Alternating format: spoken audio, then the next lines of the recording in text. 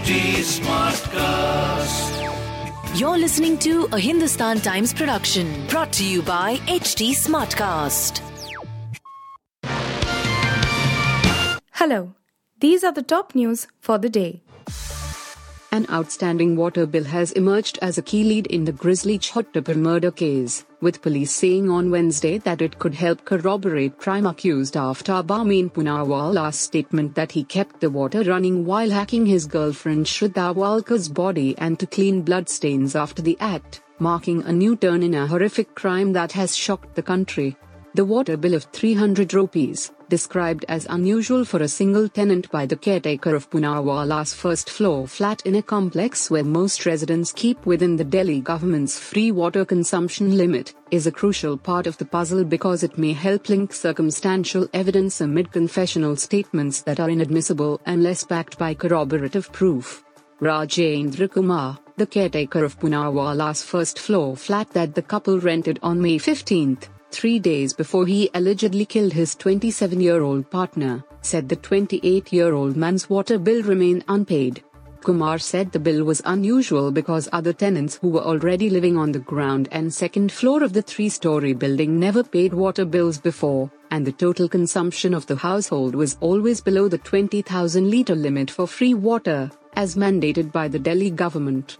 It is unclear whether the whole building had a single connection or individual water meters for each of the 3 flats. The bill amounting to 300 rupees means that 18,000 litres of water was used.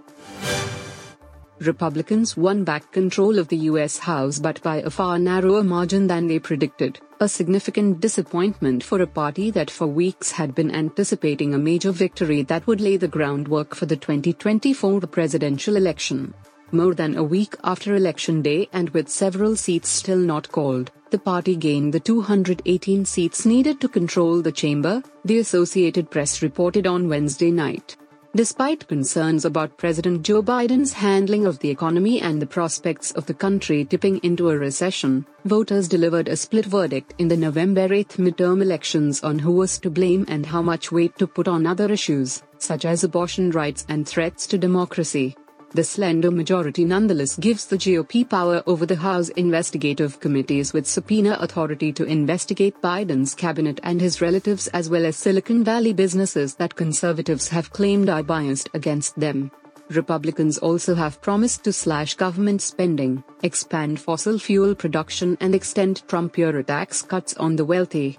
Much of that agenda, however, will be left to wither in the Democratic-controlled Senate. The Senate remained in Democratic hands after John Fetterman won what had been a Republican seat in Pennsylvania and incumbents Mark Kelly and Catherine Cortez Masto were declared the winners in Arizona and Nevada in the days after the election. The Senate race in Georgia between Raphael Warnock, the Democratic incumbent, and Herschel Walker, the Republican, will be decided in a December 6 runoff. Loss and damage funding, one of the most critical issues before poor and vulnerable countries and among the most contentious, has run into rough weather at the UN Climate Conference, 27 Colombian pesos, over a move by the developed countries to make India and China also contribute to the fund, a call that goes against India's stand that only historical emitters and polluters, read, developed countries, have to contribute to it. The Egyptian presidency said there are very divergent views on the matter and that discussing funding for loss and damage is likely to continue to be challenging at 27 Colombian pesos. This is because of multiple reasons. 1. Developed nations have proposed that high-income countries except the small island developing states will contribute to the loss and damage fund, when such a fund is created. These countries should include India and China, according to them. Even though India is a lower middle-income country as per World Bank, delegates from the developed world said they are also pushing to club countries with high emissions such as India and China along with first world countries.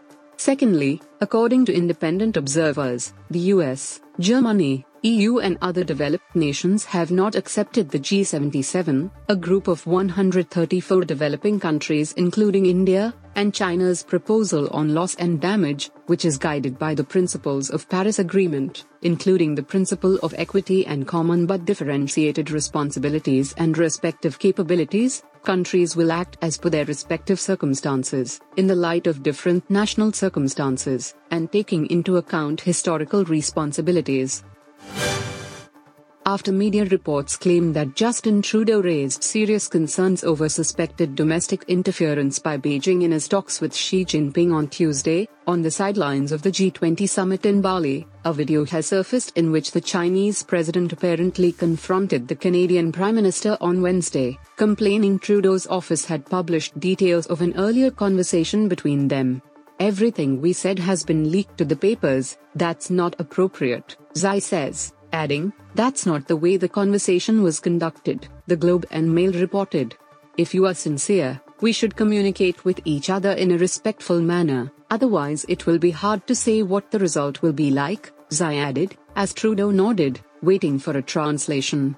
In the video, posted by CTV national news journalist Annie Berger on Oliver, the two can be seen then shaking hands after the brief conversation.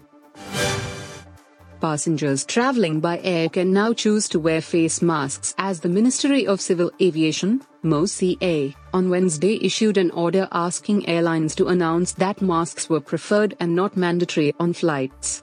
In line with the Government of India's policy of graded approach of COVID-19 management response, the in-flight crew henceforth may only mention that in view of the threat posed by COVID-19, all passengers should preferably use masks/face covers, the order read.